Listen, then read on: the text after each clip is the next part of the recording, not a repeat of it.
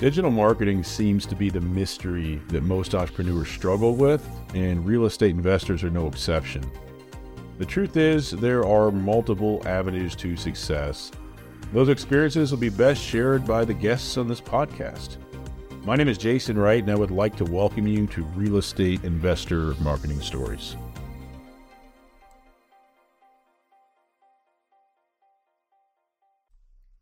What's going on? Jason Wright here. Welcome to the first guest episode of this podcast. Exciting stuff. We are finally here. Man, this is something that I have missed for a long time. Really looking forward to it. Well, I'm just going to give you a preview of the next couple episodes, this one included, but there is some great value here, as you would expect, but there are some wonderful opportunities to laugh hard, right? Life's too short to be miserable, so there's a lot of good laughs here. You'll have to check it out. But before I tell you who I'm talking to today, well, you probably know by the title, but before I get into that, I just got back from Race Fest down in Louisville, Kentucky, just last week. And Hunter Thompson and his team put that on, and it's their first big event they've done. And let me tell you, not because Hunter's a friend of mine and a client and a good dude, but what a fantastic event. Like, it is what it is, right? And just talking to a lot of other people that were there, it's not just my opinion. It's pretty widespread feedback. So what a cool event. For me, selfishly, it's kind of nice because it's only 2 hours, 2 hours of a drive for me, like not far at all. And everything else that we do is far away. So next event I'm going to is Best Ever in Salt Lake City. Not super easy to get to from Indianapolis. There's a layover, and it's a pretty expensive flight, but nothing you can do, right? You're at the mercy of the airline travel corridors, so to speak. But Race Fest was something that my team and I had been gearing up for 6 weeks, 8 weeks. And what I mean by that is, obviously, I'm in digital marketing, so active capital raisers, real estate entrepreneurs are kind of our ideal client, right, for this business. So we've been getting ready for it for a long time and just really didn't know what to expect. I just had previous events to kind of go by, and it's been pretty wild. So we'll see how things play out over the next couple weeks, but I think it's going to be a great use of our time. I had a great opportunity speaking there. I had a great time getting that feedback, and it was just a really nice experience. So just a great community of people. All right, enough about me and my random thoughts. In this episode, we are going to talk to David Robinson of Canovo Capital. Real cool dude, by the way. Real successful guy. And he is also the host of the Lead Sponsor podcast. So I will let David tell you more about him as you listen to our conversation. So let's get into it. What's happening, David? Welcome to the show, man. Jason, thanks for having me on. Excited to be here and looking forward to the conversation. Awesome. So I'd love to hear kind of how you got started on this road to real estate investing, man. Tell me what that story's like. I think we got to back up to my first real job. I guess we can call it a real job. I graduated from high school, was going to college in Arizona, and my dad is a mechanical engineer, had a small engineering firm, and I was hired by my dad and I was doing mainly just administrative stuff, no real technical engineering stuff, but mainly administrative duties. And I kept screwing up this one particular task, which is an incredibly simple task. I just think I was being lazy and I messed it up multiple times. And he finally came over and he's like, "We can't do this. This isn't going to work." And he fired me on the spot. And he said, "You got to go find your own way. This isn't going to happen." So that was the moment I realized I was going to be taking more of an entrepreneurial journey. I decided to, dive headlong into real estate. I've been a real estate broker for, 18 years now. It's pretty much all I know professionally. I've spent a lot of time in the traditional residential space. So early on, my business was focused on foreclosure prevention and short sales. And so, to talk about the marketing aspect of that, I built up a significant website that was focused on search engine optimization as we were leading up into 2007, 2008. So if anyone were to search online for a foreclosure prevention specialist or a short sale specialist in Utah, I ranked very high for a significant number of key phrases. And so that took my business to another level. Ran one of the largest short sale businesses and foreclosure prevention businesses in Utah. And then eventually that market shifted and I had to go really completely bare bones back down to the bottom of my business and revamp it to serve clients just in the traditional residential space. And during that time, I've built small sales teams. I've managed a national franchise brokerage, and I focused mainly on the operational and marketing side of the business. And I hired real estate agents to help with the actual sales process. Then about a decade into that business, I realized, my goodness, I hadn't done nearly enough on the investing side of the business to really accomplish what I intended on accomplishing getting into real estate.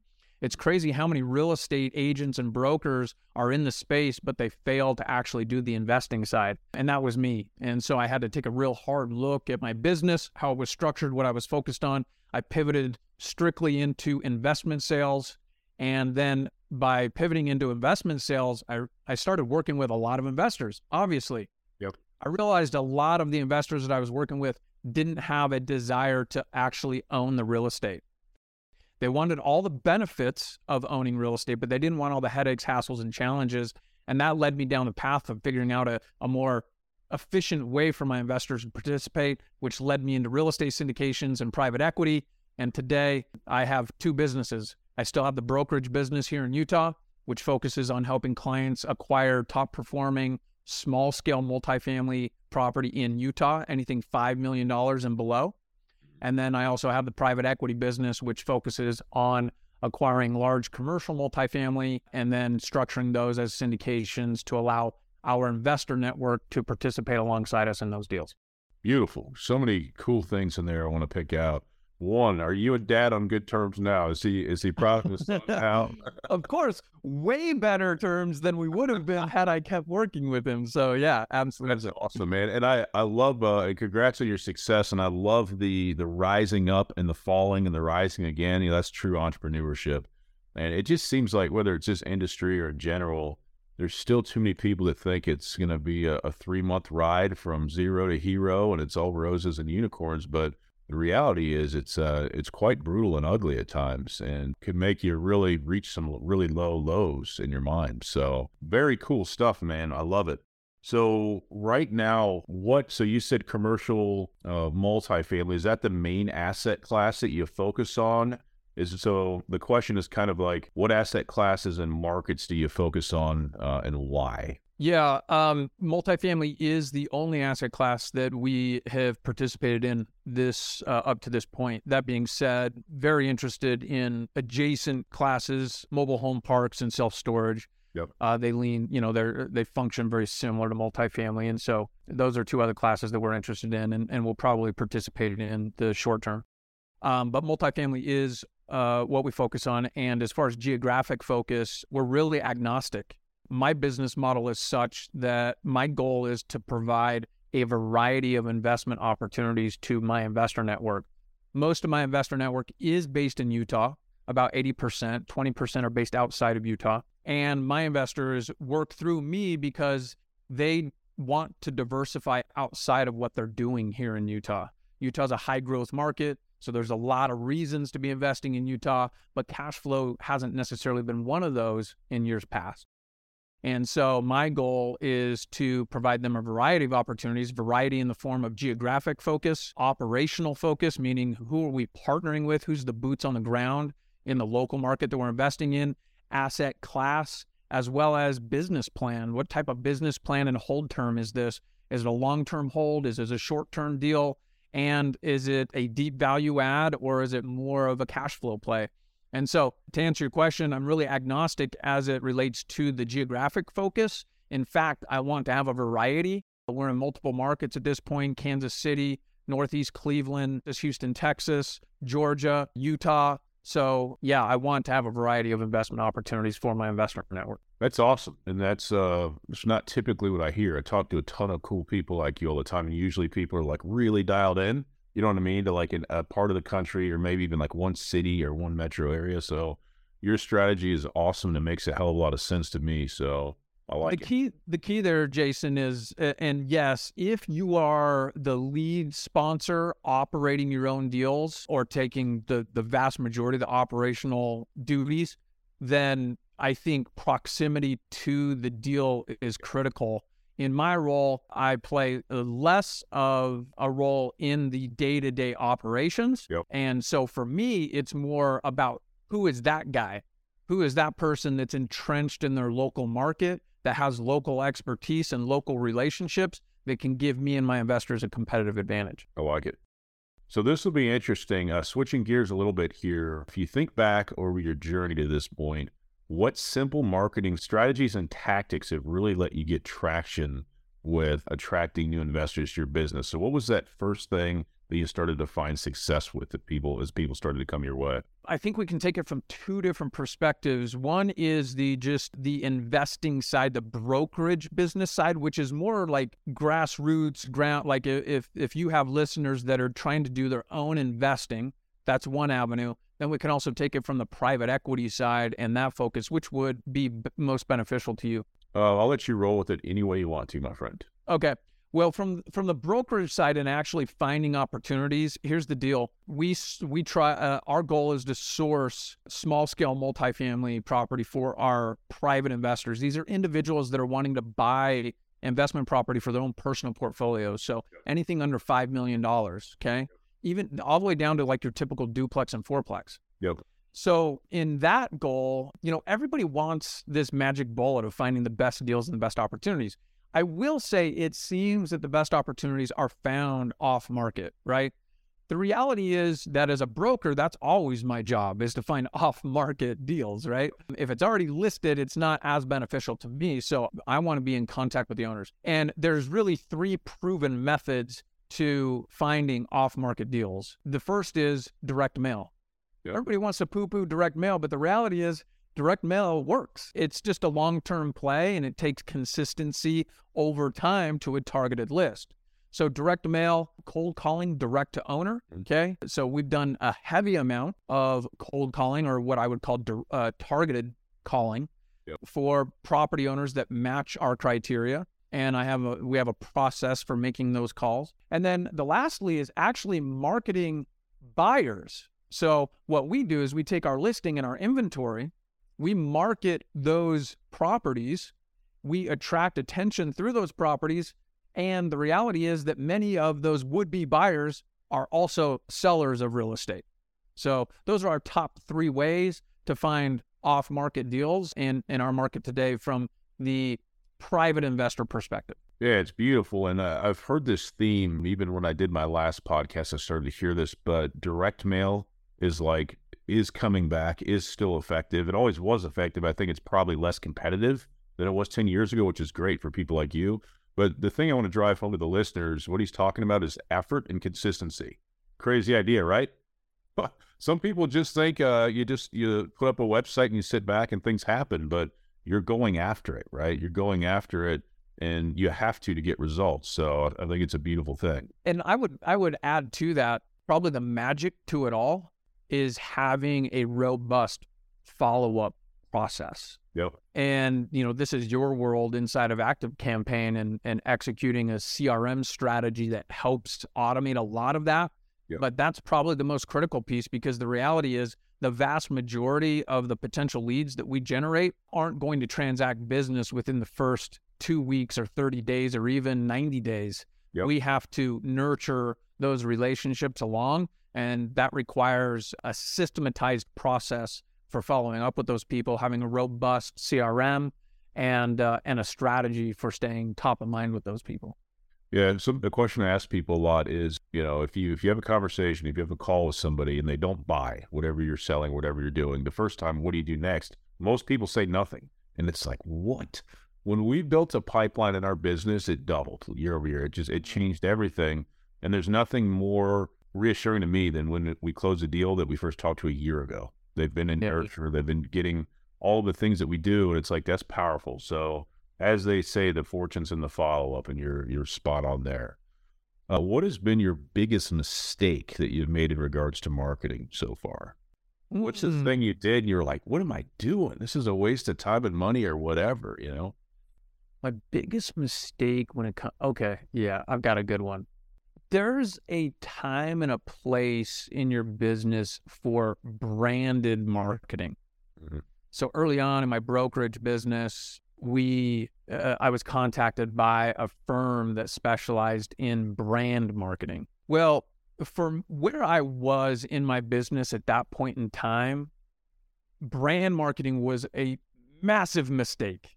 Yep. Because it takes so long to build brand recognition.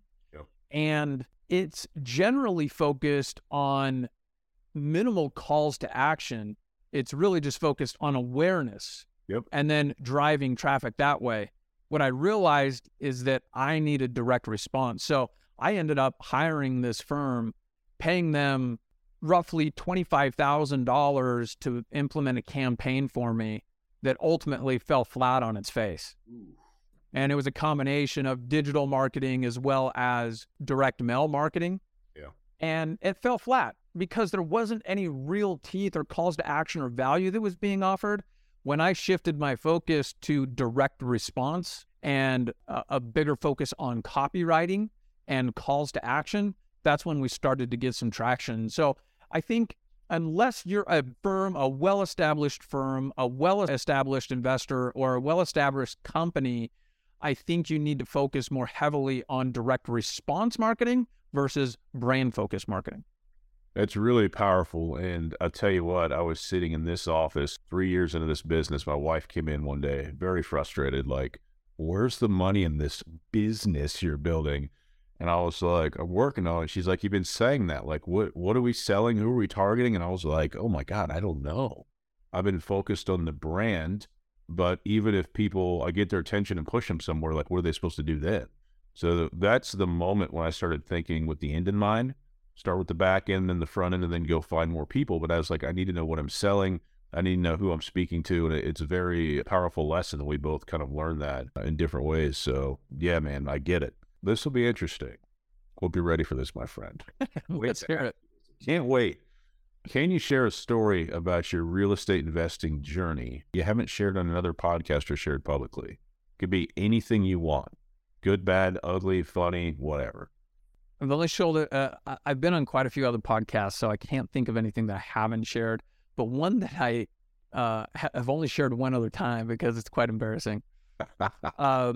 I was quite a bit younger. I was a hungry real estate broker getting after it. And my business had really started to take off in the short sale space. And, you know, for those of you that are newer into the industry, you may not fully grasp what that world looked like back then, but you had a lot of distress. This is 2009, 10, and 11.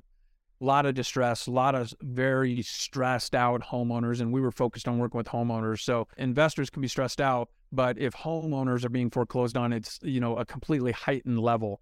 Oh, yeah. Dealing with a lot of divorce situations and bankruptcy situations. So it was brutal. But it was a very good business for us, and we helped a lot of people. Well, the reality is I got very busy in this business, and I was taking all the sales calls. And back then, we didn't have Zoom. We didn't have some of these things that we can do to leverage our time. And I would have someone come to the website. They would fill out a consultation form. I would have a brief over-the-phone consultation and make sure that I was doing everything I could to prep for the appointment. And I generally wouldn't go on an appointment unless I was 100% sure that I was going to get the business, that I was going to get a listing agreement signed or a purchase agreement signed. And so I became accustomed to that, where I did a great job of positioning myself as the expert. They were coming to me for solutions. I solved their solution over the phone and vetted them, make sure that they were a right fit for me. And then I would go out and actually physically meet with them in their home. And that's where we would put the contract together. Yep. Well, in this particular instance, I drove around an hour and 15 minutes to an appointment on an evening, which I generally wouldn't have done, but in a late evening time, which wasn't optimal for me, but it was optimal for the potential client. Anyways, I'm getting long on the story, but the reality is I got into that appointment, went through my spiel, expecting it to be, you know, a 15, 20-minute thing. And they didn't like my answers, and they didn't, for some reason, we just didn't connect. Yeah. And they didn't want to work with me. And I kept telling them, part of the reason was I told them what they could sell their house for, and it was significantly less than what they thought. Yeah. And it was painful for them. Yeah. And they didn't like what I had to say about that. And they probably didn't like my really straightforward approach, because at this point in my business, I was just super straightforward. Yeah. Well, we went away from that. I said, are you kidding me? Like, we're not moving forward. And, it was probably poor salesmanship. I wasn't in the right mindset. It was a bad move by on my part all the way through. That being said, I left that appointment. I was frustrated. I left that appointment, and I was driving the next morning, and I was listening to this radio show. This back when, we listened to the radio as we're driving in the car. And the host had asked the question, do you have any real estate horror stories? And that homeowner outed me. They actually didn't out me personally. Like, didn't use my name or anything like that. But they said the exact story on that radio show. And they basically, their perspective was completely different than mine, but they were not happy with me as a broker. And they really said how horrible this guy was, coming to their house, trying to force them to sign an agreement.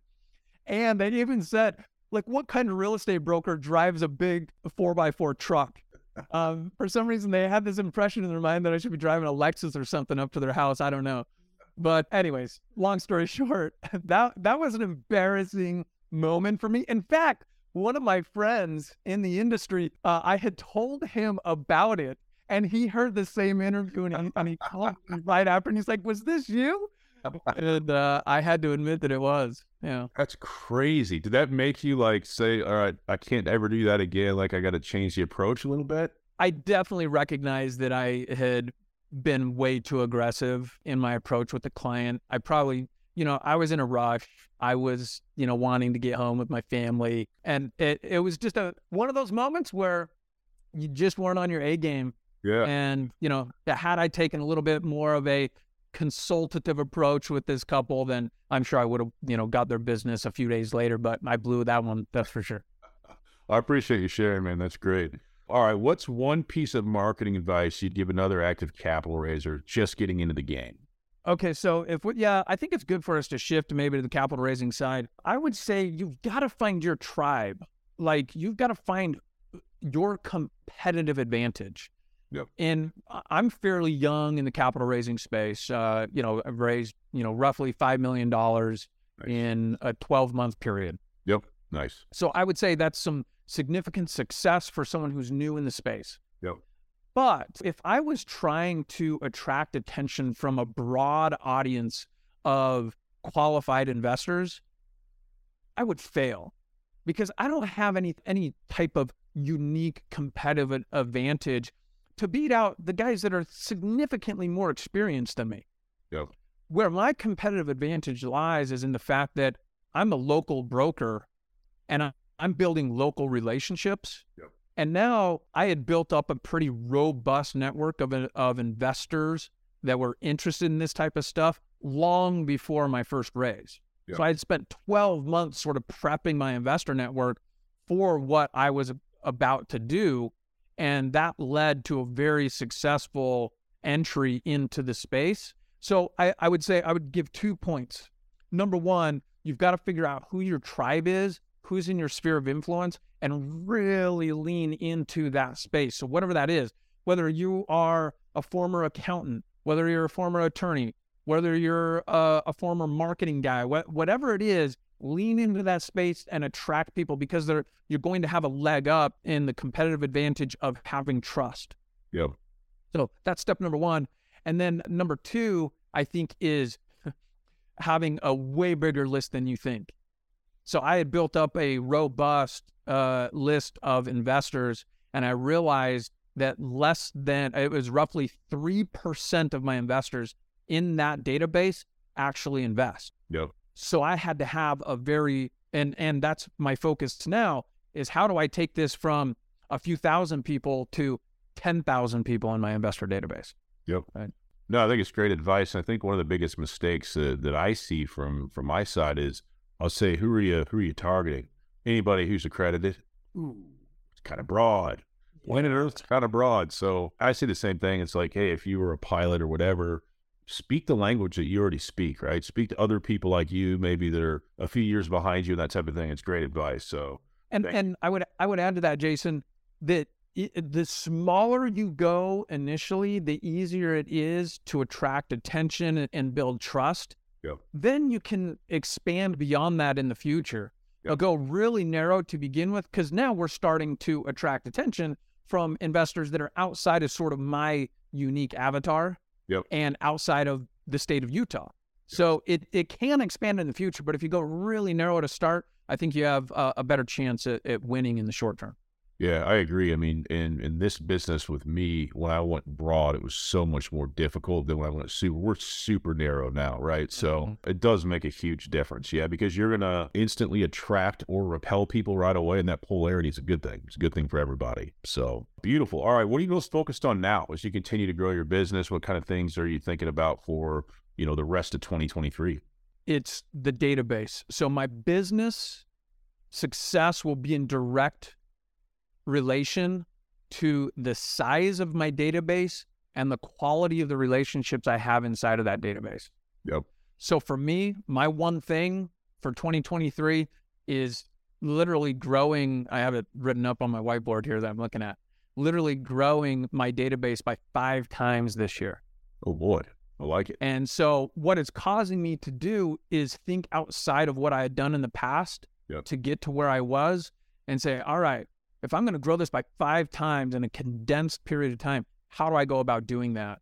And so that's my focus. And then on the backside of that is education and relationships. So the more content that we can produce that's valuable to our investor network and really serving that database at a high level, that's going to build trust, and it's going to increase the quality of the relationships in that database, which will then funnel down into raising more capital and doing more deals with quality people. That's sort of broad. If we want to go deeper than that, we can, but that's the focus right now. Yeah, I think it's great. And I just got back from Raise Fest in Louisville this last week. And one thing I talked to a lot of people about is just like when you're able to like look at somebody face to face, build real relationships, keep it going, it's so powerful. One relationship can change your business, change your life. So you're echoing a lot of the same things, and it's really good stuff. And I hope people are listening and paying attention to what we're saying. This is gold. How can our listeners get more info from you or learn more about something that you're doing right now? Yeah, so if 2 ways. If you're looking to invest in Utah real estate for your own personal portfolio, you can reach us at canovogroup.com. That's CANOVO, canovogroup.com. And if you're a passive investor looking for passive investment opportunities across a diversified list of opportunities, then you can go to canovocapital.com, CANOVO capital.com, canovocapital.com. And then I will make a plug for my podcast. We interview elite real estate syndication sponsors and investment fund managers who have acquired at least $100 million in commercial real estate. And it's a weekly podcast. We interview some incredible people, and that's the Lead Sponsor podcast. So just search up the Lead Sponsored, and you'll find us there. Awesome, man. Well, I've had a lot of fun, David. Appreciate you coming on. Okay. Thanks, Jason. Appreciate it, and look forward to staying in touch. Yep. See you soon. Thank you for listening to this episode of the show. I had a great time making it, and I hope you really enjoyed yourself listening to it. If you want to keep up with all things Real Estate Investor Marketing Stories podcast related, I encourage you strongly to go to reimarketingstories.com and signing up for our podcast newsletter. We will simply keep you up to date with what's going on with the show, new episodes, and things like that. reimarketingstories.com. So hopefully today's episode and the other episodes that you'll listen to will remind you that as a real estate investor, everybody starts at the beginning, okay? Our guest today and the other guests that you will hear on this show will share their real story, right? They'll tell you what worked, what didn't work. And I want you to remember one thing, if you remember nothing else today. It's possible for you too, okay? Never stop going and keep following your passion. Finally, today's show has been brought to you by capitalraisingautomations.com. If you're an active capital raiser and you are ready to learn the 3 areas that are holding you back from raising more capital, I strongly suggest you check out capitalraisingautomations.com. Check out our free 10-minute video there, and you let me know if it doesn't provide you value. I'm sure it will. All right, thanks again for listening to the show this week. Hope to see you next time.